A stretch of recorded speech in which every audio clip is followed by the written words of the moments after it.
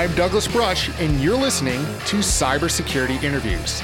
Cybersecurity Interviews is the weekly podcast dedicated to digging into the minds of the influencers, thought leaders, and individuals who shape the cybersecurity industry. I discover what motivates them, explore their journey in cybersecurity, and discuss where they think the industry is going. The show lets listeners learn from the experts' stories and hear their opinions on what works and doesn't in cybersecurity.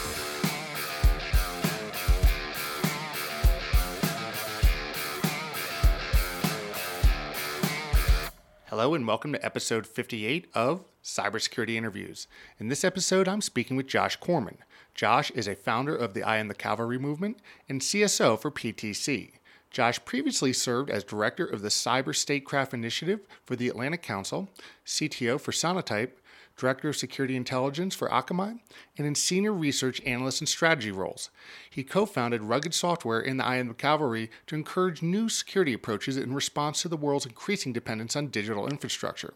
Josh's unique approach to security in the context of human factors, adversary motivations, and social impact has helped position him as one of the most trusted names in cybersecurity. He also serves as an adjunct faculty for Carnegie Mellon's Heinz College and on the Congressional Task Force for Healthcare Industry Cybersecurity. In this episode, we discuss his start in information security, being a superhero, the start of the I Am the Cavalry movement, cybersecurity and public safety, government versus hackers, IoT security, looking for non-traditional cybersecurity skills, and so much more. I hope you enjoyed this episode as much as I did. Thanks for listening. Well, Josh, thanks for joining me on Cybersecurity Interviews. How are you today? I am great. So, you're one of the folks that I've followed for a number of years in the different initiatives that you've done. Certainly been kind of a public figure in cybersecurity, but even kind of looking back in your history, you've been doing this probably before we were really overusing the word cyber. How did you kind of enter the field, and what's the last 20 some odd years look like? Oh boy. I kind of grew up around computers. My dad was a digital equipment corporation guy, and his roommate in college got arrested for phreaking. So I think I've just always been curious. Curiosity is the original crime, right? But mostly I wanted to be a superhero growing up. All my heroes and morality came from Stan Lee and Marvel Comics and whatnot. I just didn't have any superpowers. But as I got into software development and my first jobs and interns in college and whatnot, we partnered with this cybersecurity SIM company out of Canada.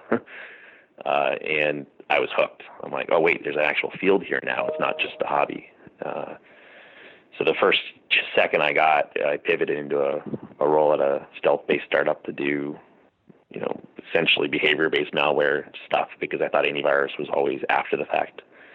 And it was right around 9/11, and all the money ran out, and VC-based firms dried up, and kind of didn't pay attention. I just kept my career going. We got acquired by Internet Security Systems, which had the world famous X-Force and a ton of really talented people.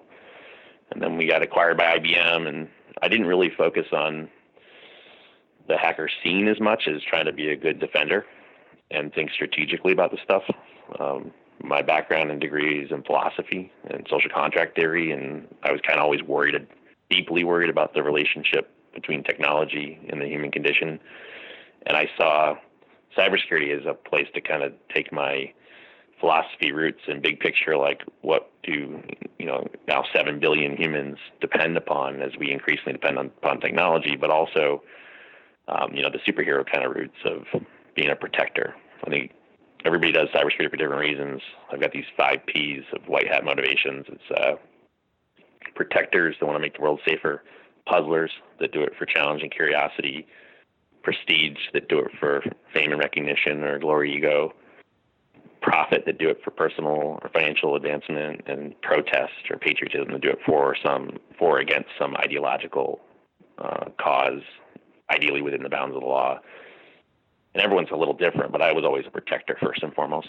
Just want to stop bad people from doing bad things to good people. And I'm a protector second. I kind of gravitate towards those really hard problems. That's probably the philosopher in me. So I didn't really say, let me go make a career in InfoSec or cybersecurity, but in fact, I kind of assumed that a philosophy guy would never be a material contributor. But as the world kind of increasingly depends on connected technology, that means what we do to defend connected technology matters more and more to everybody. And now, as you can see in 2018, it's geopolitical, right? It's a really big deal. It's a public safety, human life, national security, international security kind of a thing. Did I answer your question? I think you did, and it's a good segue into, I think one of the projects that I've known you best for, and that's I Am the Cavalry, and had Nick Percoco on very early in the podcast. Guy was almost 2 years ago, but he talked about that of kind of how you guys kind of put your heads together and said, look, there's a lot of issues out there that we can tackle, but what are the most important ones? So I guess can you just so we can revisit it maybe from your perspective, what was the kind of impetus and the idea of going for looking at all these other connected things and saying, hey, there might be issues out here? And there's a practical answer and a personal one, and I sometimes can't separate the two when I start talking. Mm-hmm. I mean, I researched prior to joining up with Nick on this. I was one of the first to research the rise of hacktivism and Anonymous. It was a very risky and maybe stupid thing to do, but I saw it as culturally significant. While it wasn't technically impressive, it was a really big deal. And the philosopher in me said, this is kind of an emergent property of hyperconnectivity and social media. And to sound a little philosophy wonky for a second, but you'll see maybe some of my motivation. I said, wait a second, large groups of post-national youths are opting out of social contracts and defecting and taking direct action online. And while they're not talented, they're highly motivated. And I kind of saw it as the first wave of the end of social contracts. If you ever read or saw the movie Lord of the Flies, like, humans can be animals. The only thing that keeps us from killing each other is, a social contract. And it's not written down anywhere.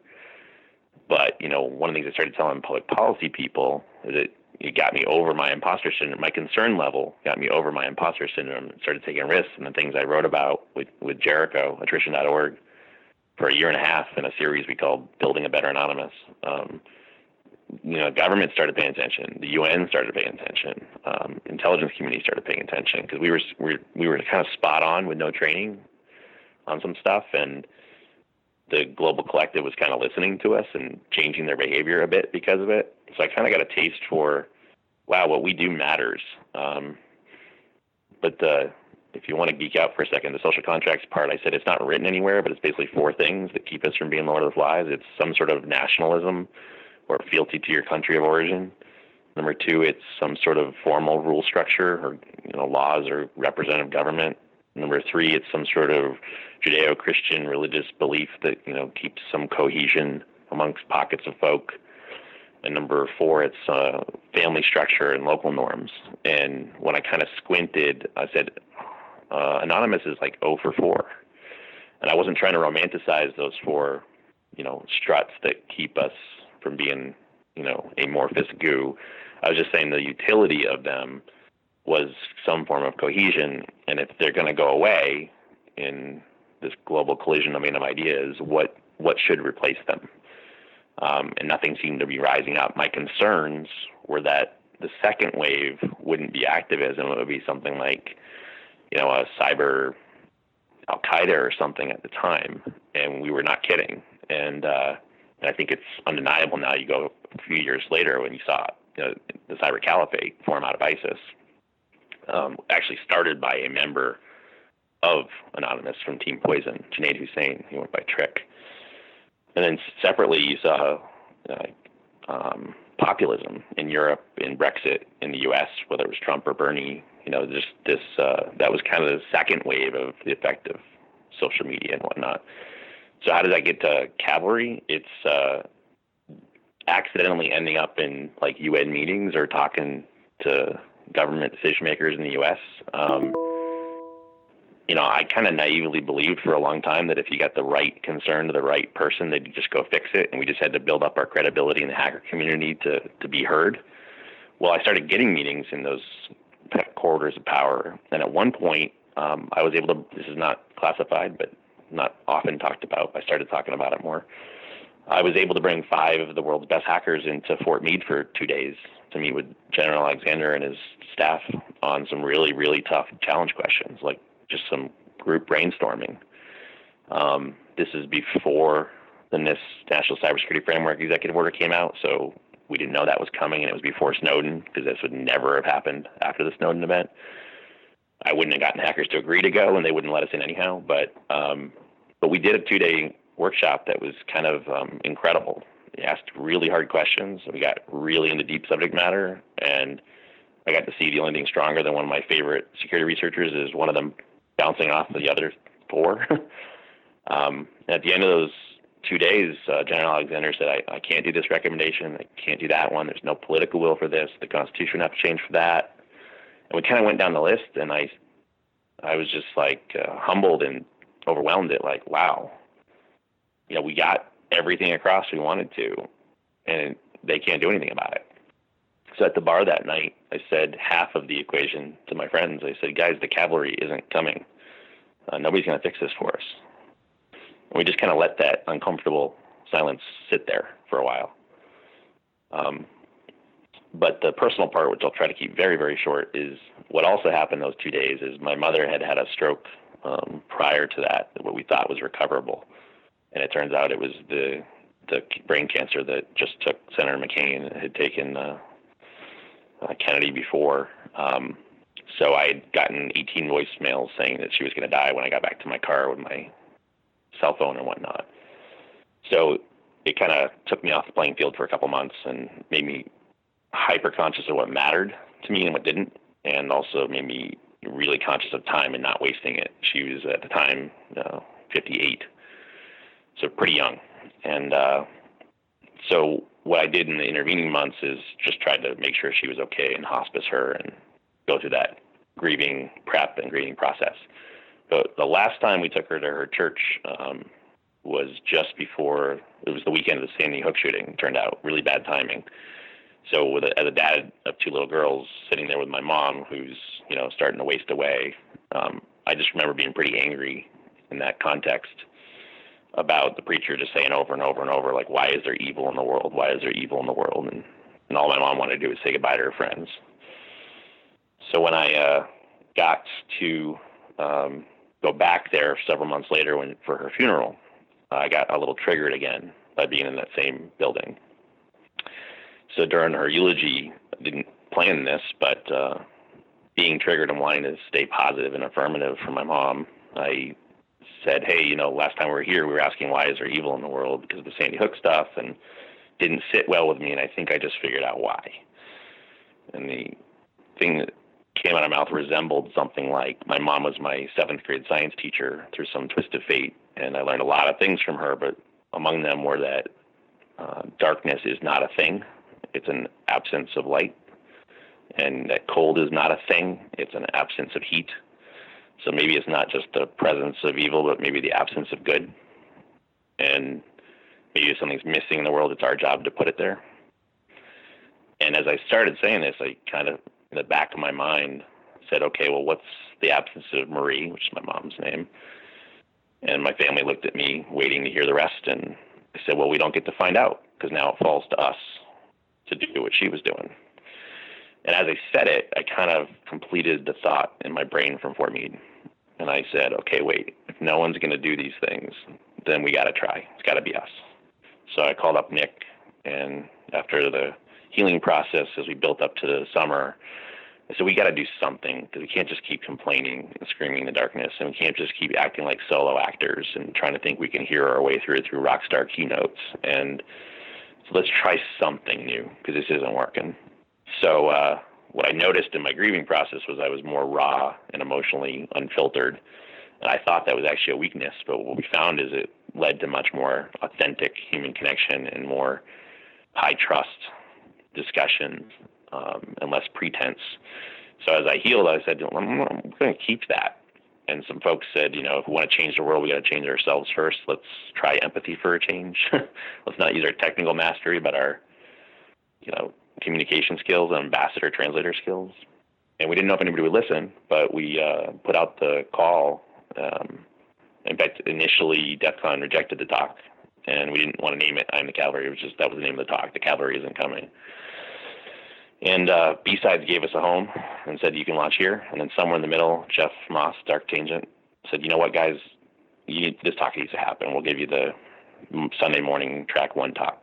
And we didn't know if anyone would show or if anybody would hate it or they'd throw stuff at us, but we said we should try to get out of the echo chamber, be a helping hand instead of a pointing finger, start using the language that the people we're trying to reach. And I kind of put out there that I was deeply concerned about overdependence on undependable things in public safety, human life, like as we put stuff in our cars, our medical devices, our power plants. This stuff, if our failure rate's 100% on credit cards and banking and websites, why do we think it's going to be magically safer in cars and medical devices? Like this is a terrible idea. And the goal wasn't to stop these technological advances. It was to make sure that the trust we placed upon it was worthy of that trust. And it wasn't.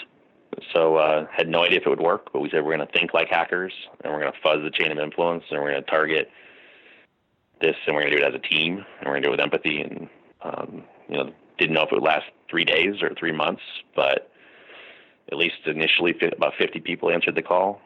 We said meet us at DerbyCon in a couple weeks if you want to go to a constitutional congress and figure out what our mission, vision, and goals are going to be. And ultimately, we narrowed our scope a little bit to just public safety and maybe hacker research and research laws. And I don't know. It's incredible to me that it's been 5 years. We just turned 5 years old, and A, it's still alive. B, it's got a couple hundred members. C, we can count the policy impacts in the dozens. And we're nowhere near done. But we want to see, will this experiment work? Will this blueprint work? Can we find a way past the imposter syndrome and tap into the strengths and skills of any and all comers, whether they're from computer science or communication or PR or librarian or a nurse or someone who works in an automotive manufacturer, and cast a really wide net and see if we're stronger together. And the kind of unofficial motto became safer sooner together. The idea was we knew eventually after harm, people would figure this stuff out and make policy responses. We didn't want to wait for harm, or we want to be more prepared when harm came. So the notion was we'll be stronger together, and we found some alternative ways for new people and people who didn't come up the hacker way to significantly contribute. And it's been crazy ride, but also a very fulfilling one. Yeah, you touch on a few things. It's kind of interesting to see. One aspect that I found interesting, if we go back to, I was a free Kevin Mitnick bumper sticker guy from the 90s, reading 2600, and there was always that division of it was us versus them. It was the government versus the hackers. It was always these two kind of opposing viewpoints and agendas and thought processes, to where, now going to ShmooCon and different things over the past couple of years to see a open dialogue between the hacker community and government public policy people about solving the real problems. I guess what can it get better? I mean, it seems to me it's heartwarming to see that we've even gotten this far. There's always the fear that there could be regression, but is it something that's going to continue to get better with the dialogues? And how do we keep that momentum going? How do we keep the two, what were opposing sides, working with each other to kind of solve these life or death problems? It's a tough one. I mean, I think it's one of those, 2 steps forward, 1 step back kind of things. We've kind of enjoyed, the cavalry's kind of enjoyed like this virtuous cycle. And I think, hackers are problem solvers. So the ones that really do want to solve problems, they're adaptable. So if they might not want to work with Gov, but if they see proof of progress, they change their mind. I think we had a ton of immediate haters instantly, said it wouldn't work, or they're just going to use this against you, or they're going to create bad laws. But there were previously people trying to get rid of the Creative Fraud and Abuse Act or DMCA, with a head-on approach, saying it's First Amendment protected free speech. It's our right to hack and things like that. And policymakers kind of said, "You guys sound like whiny brats." And there was really no constituency for that. They weren't funding, campaigns. They weren't lobbying. They weren't writing academic papers. We just sounded like whiners. And I'm not saying we're smarter, but when we came in there talking about public safety, human life concerns for cars and medical devices and hospitals, every one of their constituents drives a car or rides in one. Every one of them has to go to the hospital at some point. They care about those issues. There are communities of interest. There are committees of jurisdiction. And as we start talking about it, instead of your meeting being 10 minutes, they're asking for more time at the end of an hour. And at the end, they say, well, what can we do to help? And you can pivot to, well, one thing is, several laws like CFPA and DMCA have a chilling effect on this research that we're both uniquely capable of doing and willing and able to do. And, we just kind of change the nature of the conversation. And by not focusing on researcher rights, you blink and the Food and Drug Administration is publicly and enthusiastically singing the praises of coordinated vulnerability disclosure and working with I Am the Cavalry on, raising technical literacy and helping with their pre-market and post-market guidance to be more clueful and raise the bar for cybersecurity and cyber hygiene for medical devices. And then Congress, their oversight committee in Congress says, wait a second, we like this. Why isn't the Department of Transportation doing this for cars? You guys got to look more like the FDA collaboration. And then DHS says, oh, wait, we're responsible for critical infrastructure. We should weigh in too. And then Commerce Department runs a multi-stakeholder workshop on best practices for coordinated vulnerability disclosure. And somewhere in there, the Hack the Pentagon pilot happens, and then there's a permanent program. And you kind of just watch this sea change. I hate that buzz phrase, but like you see the arc of history start to bend. And lawyers like Andrea Matwishin and folks like Jay Radcliffe and Jen Ellis and others and Craig Smith from the car side, and they start testifying on the DMCA 3-year exemptions, and lo and behold, we win an exemption for 3 years that it's no longer illegal under DMCA to research cars, medical devices, or consumer electronics. And the program goes so well, and the FTC likes it, that they start saying this should be a permanent exemption. And the DOJ starts to give guidance on, their attitude towards public vulnerability disclosures. And we're not out of the woods, but I think proof and successes like that by using a different method, it's kind of hard to deny. And there's still some people that really hate this stuff, and they think all government's bad, like fire bad. And fire's not good or bad. It depends on how it's used. We got to be better than Neanderthals here and just understand they're going to do public policy on cybersecurity. They're going to use the word cyber. The question is it informed by us? Is it improved by us? Is it maybe even introduced by us? Or is it going to happen and we're going to have to react to something bad and take time to undo it or work around it? And I think quite a few people, after they saw some tangible results, either softened their hate or even got on board. We had quite a few reformed people. But, I'd love to tell you that's all positive trajectory. But, as we were talking before we started, some folks really hate this. They want to doing it more for themselves or for their prestige or for their business, or they just so anti-government at their core that we kind of triggered an antibody response in some cases. And you're seeing people even contradict their own principles sometimes to try to fight back some of these policy changes. And I don't think it necessarily means that we're always right. I want, technically informed and technically literate folks to refine and steer and nudge and shape and sculpt these things to be better. But I think it's kind of up to the hacker community if we're going to be a menace or a help to that 7 billion people who increasingly depend upon what we do. Last summer, to tie this off, not that this is the proof, but we had 2 sitting congressmen. The trust that we built across different parts of government, and it's not just U.S., it's international governments too, but we got 2 sitting congressmen in a bipartisan way to come to DEF CON for 2.5 days and did private meetings and walked all the villages and saw firsthand the hacking villages, like the car stuff, and they had no idea how easy it was to do this stuff and no idea how far behind the policy stuff was. And they get on stage in public and had very clueful things to say. Like one of them used to work in the cybersecurity world. Will Hurd from Texas used to work post-CIA at FusionX with Matt DeVoe and company. And his Democratic colleague from Rhode Island, Jim Langevin, he started the Cyber Caucus years ago and is pretty clueful and has a really strong staffer on cybersecurity stuff. And I think it was a good confidence-building measure for DEF CON to see, wow, on our 25th birthday, we have 2 sitting members of Congress who are engaged and clueful. But on the other hand, I think that really upset some of the core denizens, and this year there was much more of an anti-government streak that popped up here or there. So I think we have to decide how we're going to evolve and adapt and what we're going to encourage and praise. But I'm hoping our will grow up a bit, because it's actually in our interest to do so. The things that we're most concerned about are improving when we build that high trust and high collaboration. We're not going to roll over and let government do silly or stupid government things, but we've got to get more practical and have a long view and build and leverage that trust. And it's going to have to be putting 7 billion people over ourselves.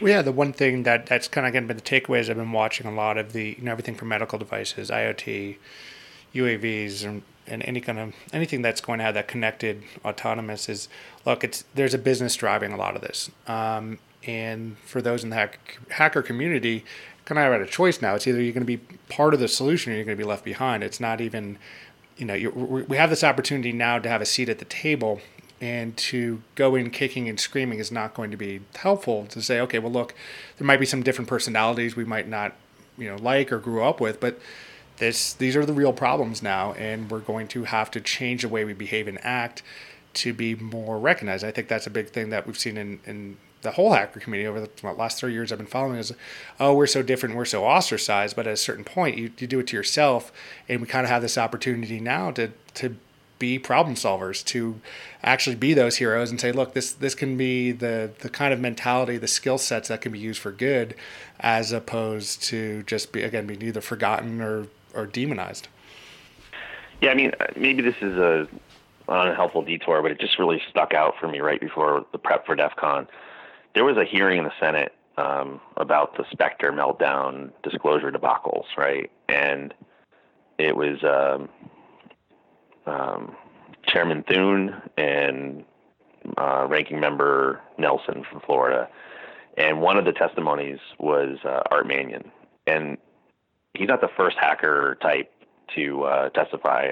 Katie Mazurs has done it, I've done it, Jen has done it. But if you squint, go back before the cavalry, I'm not saying it's causal, but if they talked to anybody about cybersecurity, it was the CEO of something like Symantec. It wasn't somebody who is hands-on or technical or understood the culture. So now Congress is willing to put somebody on stage from the hacker community, on the testimonies.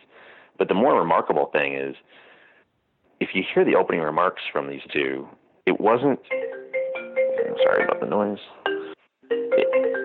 If you hear the opening remarks, it wasn't, off base or thinking the internet was a series of tubes. They're fairly well articulated, fairly nuanced, and both of them implicitly accepted the benefits of public disclosure and coordinated vulnerability disclosure, and we're actually criticizing Intel and others for not properly leveraging the fruits of that research through CertCC and other mechanisms. And, if you go back 5 years, hacker equaled criminal. And now you've got two really powerful people in the Senate on one of the most important committees in the Senate taking it as a given that security research and the findings of hackers make us safer. I mean, you can't understate how amazing that is. And again, we're not done, but the ability and the appetite to trust us to do bigger things and more broad sweeping things is increasing. So we can either find what's wrong. I helped a lot with this IoT cybersecurity bill out of the Senate. It's Warner and Gardner, bipartisan. There's a House companion. It was a response to Mirai. And I'm going to way oversimplify it, but everyone said how stupid it was. And I'm assuming they hadn't read it. So I said, okay, if you were going to do something legislatively that might improve the basic hygiene of IoT devices like $100 cameras that enabled Mirai, what would you do? And, we just start talking about it like two guys at a bar. And I said, well, how did Mirai happen? And I'm like, oh, well, it was, it had a hard-coded password. It was like admin, and the worm could easily guess it. It made it really botable. Like, okay, so maybe we'd say you shouldn't have hard-coded passwords. I'm like, yeah. I'm like, well, what else was the problem? Why didn't they just issue a patch? And I said, oh, it was also unpatchable. I'm like, so is it a good idea to be patchable? I'm like, yeah, it's a good idea to be patchable. I said, what else? And I'm like, should you be able to ship, with your own crypto or anything? Like, no, you shouldn't roll your own crypto. You should use standards-based stuff or declare when you're not. I'm like, okay, what about a disclosure program? What if they worked with good guys? Could we have told them about the vulnerability before the worm and the botnet? And I'm like, yeah, coordinated vulnerability disclosure is good. We should do that. And then I'm like, okay, what about, known vulnerabilities? Sometimes some of these products ship with like 10-year-old known CVEs, and, that's probably not a good idea. So maybe you should have to disclose any known vulnerabilities in your products. They're like, yeah, that would be a good bill. I'm like, guys, that's the bill. Yeah. That's for five. God forbid they read it, first, but yeah. Look, if you do read it, there's a lot of problems in the language because Congress people talk differently. It's just that what I try to condition us to do now is don't look for what's wrong with something, right? It's so easy to find what's wrong with something. Look for what's right with it. Encourage that, engage, and help them find the bad part or the savable parts. I mean, so if you look at anything, there's going to be stuff that's instantly, immediately valuable. Let's keep it.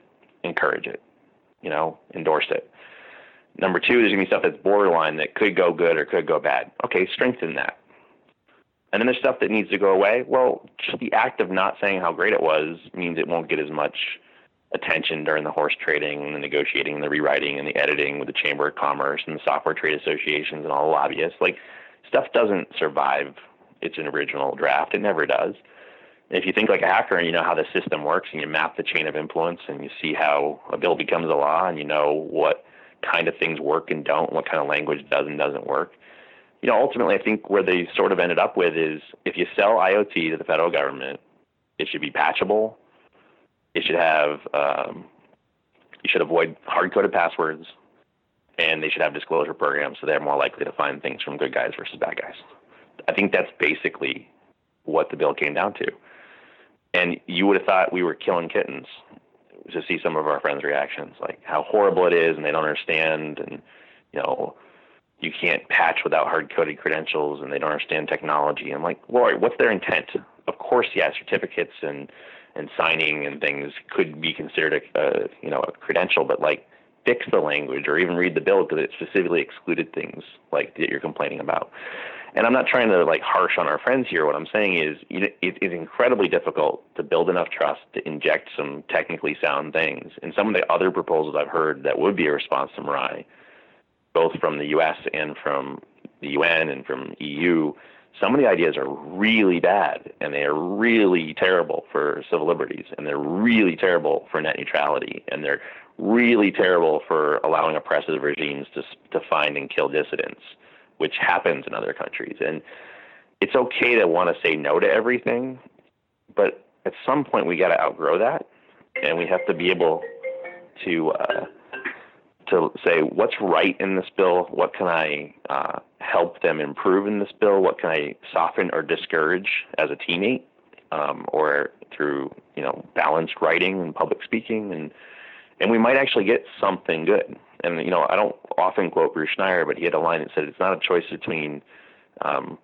public policy for cyber or no public policy for cyber. It's a choice between good policy for cyber or bad policy for cyber.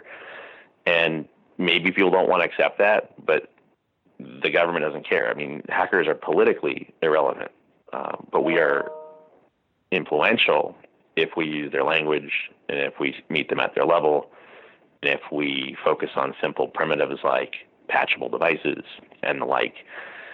And, if we want to have a spirited argument over the pros or cons of trying to get devices to be patchable, we could do that. But we should do that in a constructive and traceable and public way. So I'm a little about that just because that bill probably could have passed this Congress, but there was too much infighting and consternation also during election year that probably going to miss its legislative window and may need to wait another year or two. And how many other terrible low-cost, low-hygiene IoT devices will be built in that year or two delay, and how many other Mirai botnets may happen. They may trigger one of those much worse oppressive ideas from another country to take effect. And, how many new devices will come out at Christmas time or at the next computer electronics show, further polluting, the net. Yeah. And we can either be pedantic or we can be practical. And I think we need to be bending things towards more sustainable and defensible IT. So it part of that too, kind of comes down to the people issue. It's going to take a certain amount of people, and there's always the debate of whether there's enough people, whether there's not enough, and there's a huge gap. But let's just assume that there is a certain amount of influx of people that we can certainly take in within the community to solve some of these problems. What are the types of skill sets and talents that we should be looking for in individuals that maybe are not traditional IT skills or the things that we would see out of a traditional cybersecurity background? Because a lot of us, quite frankly, that are here didn't come up that way anyway. Yeah, it's the simple answer is all, star, all of the above.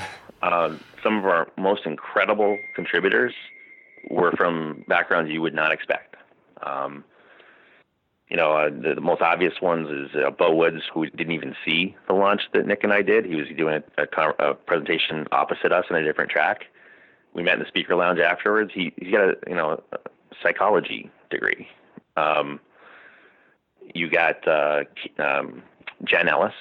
Jen Ellis was a crisis management PR person at Rapid7, but her passion to defend H.D. Moore and the researchers at Rapid7 and got into public policy stuff, and her professional communication skills and, knowing how to talk to people, how to talk to people outside the echo chamber and non-jargon. Initially, she was just kind of giving us free media training because, like most of the good doers in cybersecurity, she carries a lot of imposter syndrome and didn't think she could ever contribute. So she started off by giving free media training to people who otherwise never would have gotten it. And in the course of doing so, she's become one of the strongest and most high-impact ambassadors we have. People that wouldn't necessarily, share draft language of something with, a hacker who they don't know how they're going to react, probably will share it with someone like Jen. And she's actually testified on the Internet of Toys stuff, and has been a force of nature in our work on changing attitudes within the Department of Justice as far as enforcement of CFA and DMCA goes. We have a librarian for the first time after last year's besides Las Vegas, who's good at organization. We have project managers who help us get scale. We have some people who understand database schemas that helped capture most of that public policy work that Bo and I did in DC and elsewhere into a cyber policy database. We got web developers who aren't hackers but are helping to make sure that we keep some semblance of a free website up or content up. Graphic designers, Neway, and Doug Wilson kind of helped us make some really powerful visuals of 18 parts of the U.S. government over a 2-year span that publicly endorse coordinated vulnerability disclosure. If we just kind of tweet out one at a time, it doesn't look like anything. But when you put them in a data visualization or a graphic, it's super impressive to see the surge and the rolling thunder and the cumulative effect of which ones influence which other ones over time. And these aren't necessarily elite hacksaws. They're just really, really good at trying new stuff and leveraging the strengths of their teammates and advocating for us or making introductions. Some of my favorite teammates work in medical device companies or hospitals. One of the crowning achievements, I think, of the cavalry is we got trusted enough that there was a congressional task force on healthcare cybersecurity for 1.5 years, and HHS demanded that there was a hacker voice, so they asked us to serve on that task force. It was really, really hard, but we had a chance to interface with large, medium, small, and rural hospitals all over the place, and met a ton of either hackers or hacker conscientious people working in those hospitals, and they were much more forthcoming with us than they would have been with some government person. So the quality and caliber of the findings and the precision of the recommendations were much more on point and stand a much better chance of actually saving lives over time as a result of that. So now, I would say the overwhelming majority of people who volunteer in the cavalry or in the Slack channel are in one way, shape, or form in a medical device or hospital ecosystem context. And some of the hackers that used to work for like a web service company, they changed jobs and they went to go make this medical device maker make safer stuff. So it's really an all of the above. That kind of upsets some of the ruling class or the A-list hackers that think you have to be in a bulletin board system or be in a hacking crew or have a whole bunch of CVEs next to your name or whatnot. It's a different way to contribute, but I don't think it's a competition. I think these people want to do it because they live in the world and they want to make the world a safer place. And I love it. I mean, I think the old way to be an elite hacksaw was to be the best or the first or the only. I think the new form of elite is, can you develop and foster a tribe of people doing stuff that you've pioneered and inspired? Can you empower them to do the bulk work while you focus on the harder or the emerging of the niche work? And that's a hard pivot for people who came up under a different culture, right? You had to fight to defend your turf before. Now, you might need to find ways to scale and get a lot of teammates that are helping you carry the water on the topic you care about. That's awesome. Well, Josh, I greatly appreciate you taking the time today. Where can people find you on the interweb and kind of follow some of the things you're doing?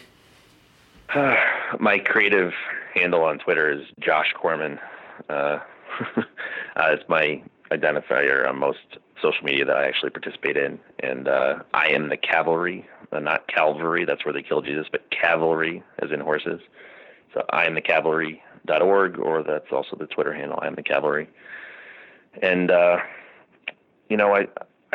I think I'd encourage people maybe to go either watch our launch of I Am the Cavalry or maybe even the 5-year Slater video from B-Sides this year. But one of the things I know is we wanted to prove the blueprint could work. I think we have. So I know what we've done for the first 5 years. I think there's a lot to be proud of. So much more to do, but when we get to scale big time, I almost wanted to say the cavalry's canceled this year so that people would form several cavalries using the blueprint. But the question I want answered, and I'd love for anyone listening to this to help us answer, is what should we be for the next 5 years? Because I don't think we should just blindly continue what we've been doing. We've resisted taking any money. We resisted forming an actual nonprofit. A lot of those things made us great and made us independent, and probably should hold on to as many of them as we can. But if we need to scale significantly for more topics and more impact, we're really asking ourselves, what's the way to do that? And we'd love your ideas. Awesome. Well, I'll be sure to put all that in the show notes, so where people can, kind of link to that. And again, I really appreciate you taking the time, and keep up the good work. I think you're definitely on the right thing. So I'm glad to see where it's going. Thank you. Thank you so much for joining us today on Cybersecurity Interviews. I hope that you enjoyed this interview as much as I did. Please go to cybersecurityinterviews.com, where you can find every episode, including show notes and links for each guest. There you can also find social media links and to sign up for new episode notifications. Thanks. We'll talk soon.